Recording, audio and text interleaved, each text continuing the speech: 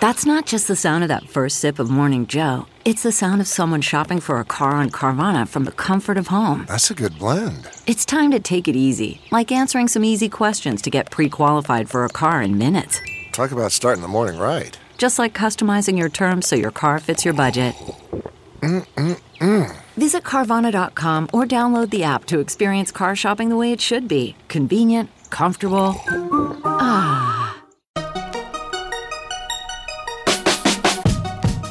Welcome to the Tech Meme Ride Home for Friday, February 7th, 2020. I'm Brian McCullough. Today, Uber says it will be profitable quicker than it had expected to be.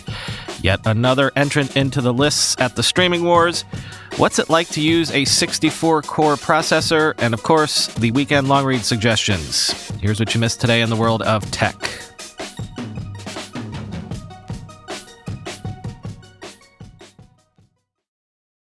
So I was completely wrong yesterday when I said that earnings season was over. I forgot that Uber and Lyft tend to make up the caboose on the tech earnings train. Uber is up over 9% at the time of this writing after reporting Q4 revenue of $4.1 billion, up 37% year over year. Gross bookings came in at $18.1 billion, up 28% year over year, but the net losses still came in at $1.1 billion. The stock is up because Uber CEO Dara Khosrowshahi moved up Uber's profitability target to the fourth quarter of this year. The company had previously expected to break into the black by the end of next year, 2021. The secret here is that Uber is apparently telegraphing accelerating revenue growth. Quoting CNBC, in notes Friday morning, analysts highlighted the new EBITDA profitability target, with many putting a buy or outperform rating on the stock. Analysts at MKM Partners, who upgraded the stock to a buy rating and moved their price target from $34 to $45, wrote that incremental margins on rides revenue have contributed to the accelerated profitability target. Quote, to date, we think Uber was being valued as if it is going out of business, either due to ongoing cash burn or due to regulatory environment, the analyst wrote. In our view, the trend line from the past couple of quarters provides a firm valuation floor on Uber's shares. This should help with lingering negative sentiment related to unclear regulatory environment, end quote. Worth noting also that gross bookings from Uber Eats were $4.37 billion, up 71% year over year, which is confusing to me because I feel like we keep getting mixed signals about whether or not Uber Eats is a good business for Uber or not. It also seems I spoke too soon when I said a while ago that we've seen all of the entrants into the Streaming Wars contest. Sources are telling CNBC that Viacom CBS is building a new ad-supported streaming service that will build on CBS All Access, its existing video streaming service. Quoting CNBC, while Viacom CBS executives haven't made any firm decisions, they are considering creating a service with advertisements that will combine CBS All Access with Viacom assets including Pluto TV, Nickelodeon, BET, MTV, Comedy Central, and Paramount Pictures, said the people who asked not to be named because the product discussions are private. An ad-free version will also be available, and a premium version of the streaming service will include Showtime, the people said. Viacom CBS executives haven't decided on a name for the service nor a price, though the base service will probably be less than $10 a month, two of the people said, end quote. Yay! Another one. As Alex Zalbin tweeted, quote, what if, and hear me out, they made it possible to watch all these streaming services on a large box in your living room, and you could flip between them using some sort of remote control, end quote. Real quick follow-up. New York Stock Exchange owner Intercontinental Exchange has abandoned its plans to purchase eBay because their shareholders revolted. Quoting the Wall Street Journal, Intercontinental Exchange, or ICE, said in a statement released after markets closed Thursday that it was giving up on its consideration of strategic opportunities with eBay based on conversations with investors after its morning earnings call. The move followed a sharp decline in ICE shares after the Wall Street Journal reported Tuesday that the company had made an overture to eBay that could result in a takeover bid worth more than $30 billion. ICE shares dropped 7.5% that day and almost another 3% Thursday as investors voted against the idea by selling their shares. The drop in the exchange operator's stock has wiped out more than $5 billion in market value, end quote. I feel like it's been ages since I did a review segment. So how about this? What would it be like to use one of those new AMD Threadripper 3990X CPUs, the ones that come with 64 cores? Well, AnandTech has you covered with one of their typically detailed reviews, and their verdict is these new chips are great for rendering and scientific computing, but it turns out to have basically the same performance as AMD's 32-core CPUs if you're doing normal applications. Quote, not everyone needs 64 cores, and AMD has been very clear about this in their messaging. Even though the 3990X is part of AMD's high-end desktop line, because it's breaking new ground in core count and price, it sort of goes beyond the high-end, essentially eclipsing the prosumer server market. This means users and companies that can amortize and justify the cost of hardware as it enables them to complete projects and therefore contracts faster. For a user that needs to create something rather than doing 25 prototypes a week, doing 100 per week makes their workflow a lot more complete, and it's this sort of user AMD is going for. On the consumer-prosumer level, our conclusion is that the usefulness of the 3990X is limited. Aside from a few select instances, the 32-core Threadripper, for half the price, performed on par with margin. For this market, saving that $2,000 between the 64-core and the 32-core can easily net another RTX 2080 Ti for GPU acceleration, and this would probably be the preferred option. Unless you run those specific tests or ones like it, then go for the 32-core and spend the money elsewhere. Aside from the core count, there's little to differentiate the two parts. On the enterprise level, it becomes a no-brainer to consolidate a dual-socket system into a single AMD CPU. The initial outlay cost is substantially lower, and the long-term power costs also come into play. This is what the enterprise likes to combine into total cost of ownership, or TCO. The TCO and performance advantage of AMD here is plain to see in the benchmarks and the pricing, end quote.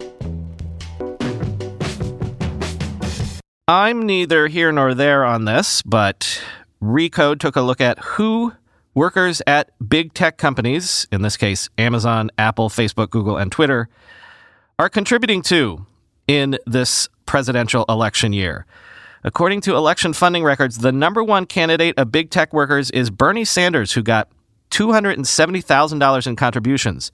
Sanders was the number one candidate in terms of dollar figures for all 5 companies, except Facebook, where Yang came in number 1. Yes, Andrew Yang comes in number 2 overall, not far behind Sanders with $230,000 in contributions, followed by Elizabeth Warren, then Pete Buttigieg, and actually way back in the pack is Joe Biden with only $41,626 in contributions, although he was the 3rd most popular candidate by dollar figure at Amazon.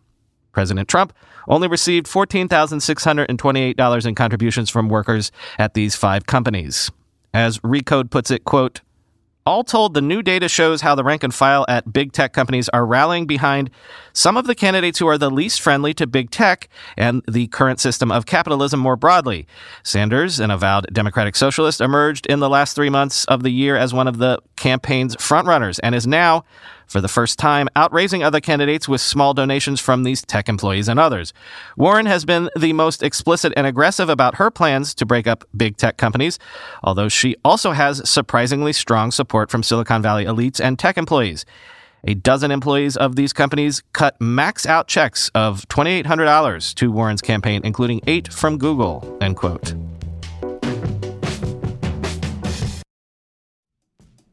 With everyone fighting for attention, how can your business stand out and connect with customers? That's easy.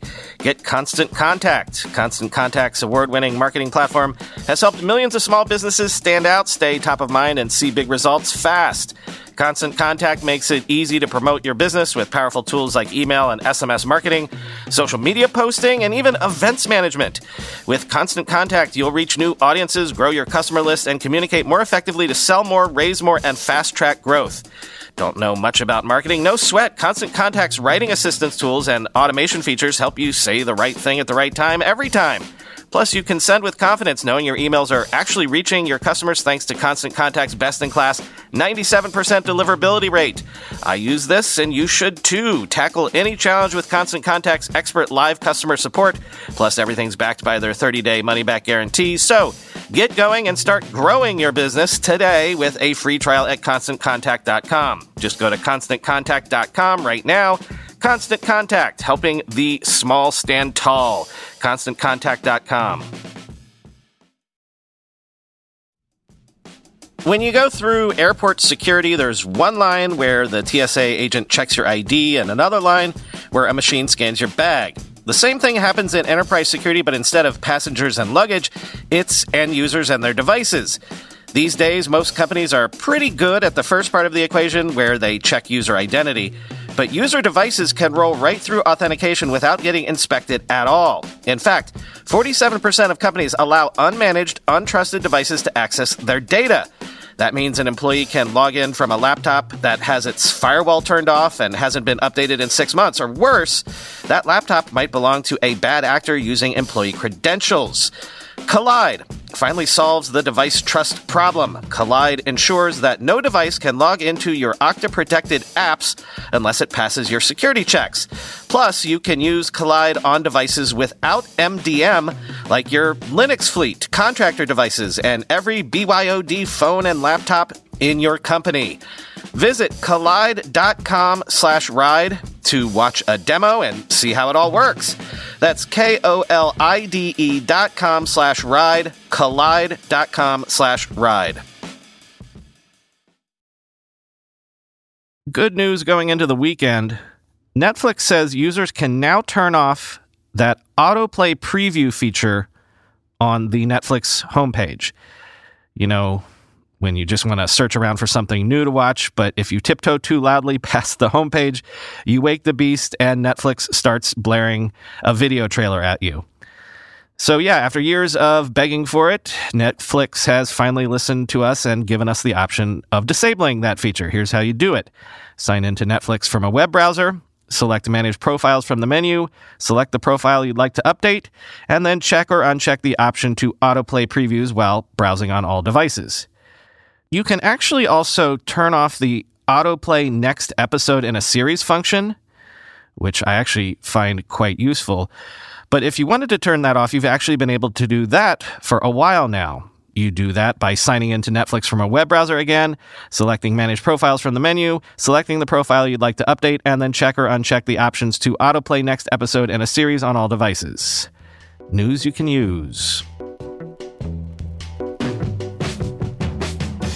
Thinking of relaxing with Netflix makes me think of the weekend. Time for the weekend long read suggestions then. First up, I covered Jeff Weiner's stepping down as CEO of LinkedIn this week, but I didn't tell you that there was a whole org chart shuffling that went on at Microsoft this week that saw Chief Product Officer Panos Panay taking on a bigger role by leading a new single group, which is combining the Windows Experience team and the Microsoft hardware team into a group called Windows Plus Devices. As Tom Warren points out in The Verge, this is a significant change for Microsoft because it means the future of Windows is now tied directly to Microsoft's own hardware efforts. Quote, Windows is certainly at a crossroads right now. As Microsoft increasingly looks to the web and the cloud, it feels like its operating system is no longer as important for the company. Microsoft CEO Satya Nadella has pondered branding Windows as Azure Edge and said at the launch of the Surface Duo, running Android by the way, that the operating system is no longer the most important layer for us, end quote. He's certainly looking in a logical direction for Microsoft's future growth, but as Windows 10 approaches 1 billion users, it's still hugely important to many that rely on it every day, end quote. To serve that base, Microsoft increasingly feels that it needs to control the whole widget. Who does that remind you of? Next, new newsletter alert. This time, it's Stephen Levy at Wired. Stephen is the reigning dean of the tech reporting crew, so anything from him is worth subscribing to. The newsletter is called Plain Text, and in its second issue, he makes the interesting argument that all of these tech companies reaching trillion-dollar market caps maybe should not be celebrating. He says when you reach that size, quote, you don't disrupt, you get disrupted. Protecting the revenue stream that made you the $1 trillion is critical, but doing so only translates into success in the current marketplace. Whatever the future marketplace is, you're not making your money there. One workaround for a huge company is to use its cash to buy upstart competitors. With antitrust scrutiny on the rise, that approach might lose some luster. In the best case, the trillionaires will be lumbering dinosaurs, slow-moving targets for rising innovators. Innovators who aren't worried about maintaining a constant waterfall of revenues just to prop up a gargantuan stock price, end quote. Classic innovator's dilemma stuff there, where your size by itself becomes the albatross that boxes you in and actively prevents you from being as competitive as you need to be, to torture a bunch of metaphors there. Next, the New York Times takes a look at the algorithms in the US and Europe that are increasingly being used to make probation decisions, doing things like predicting whether teens will commit crimes or who's available for welfare payments. We're talking actual precog Minority Report level stuff here, but it's not all Cassandra/Luddite sky is falling stuff in the article. I found this point interesting. Quote, various algorithms embraced by the Philadelphia criminal justice system were designed by Richard Burke, a professor of criminology and statistics at Penn. These algorithms do not use zip codes or other location data that could be a proxy for race, he said. And though he acknowledges that a layperson couldn't easily understand the algorithm's decisions, he said human judgment has the same problem. Quote, all machine learning algorithms are black boxes, but the human brain is also a black box, Dr. Burke said. If a judge decides they're going to put you away for 20 years, that is a black box, end quote. And it's been a common thread for 20 years now. A platform comes into a market, overlays itself on top of it, claiming to make that market more efficient, lowering frictions and costs and the like. But what the platforms often end up doing is merely squeezing margins and rents out of the existing players in the market. Vice wonders if that is exactly what ClassPass is doing to the fitness industry. Quote, ClassPass is squeezing studios to the point of death, one New York studio owner said. It's really serious, said another. It's very, very hard for a single location studio like ourselves to frankly almost keep our doors open. According to interviews with 18 current and former ClassPass partners, the company has stripped control of studios from their owners and instituted an algorithm-based model they don't trust, which drives per-student payments as low as $7, far below what some studio owners see as sustainable, end quote. I didn't cover the whole Elon Musk Cave Explorer Thailand legal case because I thought it was a bit too soap opera-y for this show, but Ryan Mack did. He actually attended the trial, so if you're interested and how it all went down and it turned out, check out his piece from BuzzFeed News. And finally, Bloomberg has another look at a small rocket maker that it says is running a different kind of space race. The company is Astra Rocket. Quote, the company's founders say they want to be the FedEx of space. They're aiming to create small, cheap rockets that can be mass-produced to facilitate daily space flights, delivering satellites into low Earth orbit for as little as $1 million per launch. If Astra's planned Kodiak flight succeeds on February 21st, it will have put a rocket into orbit at a record-setting pace. Chief Executive Officer Chris Kemp says he's focused less on this particular launch than on the logistics of creating many more rockets. Quote, we have taken a much broader look at how we scale the business, he says, end quote.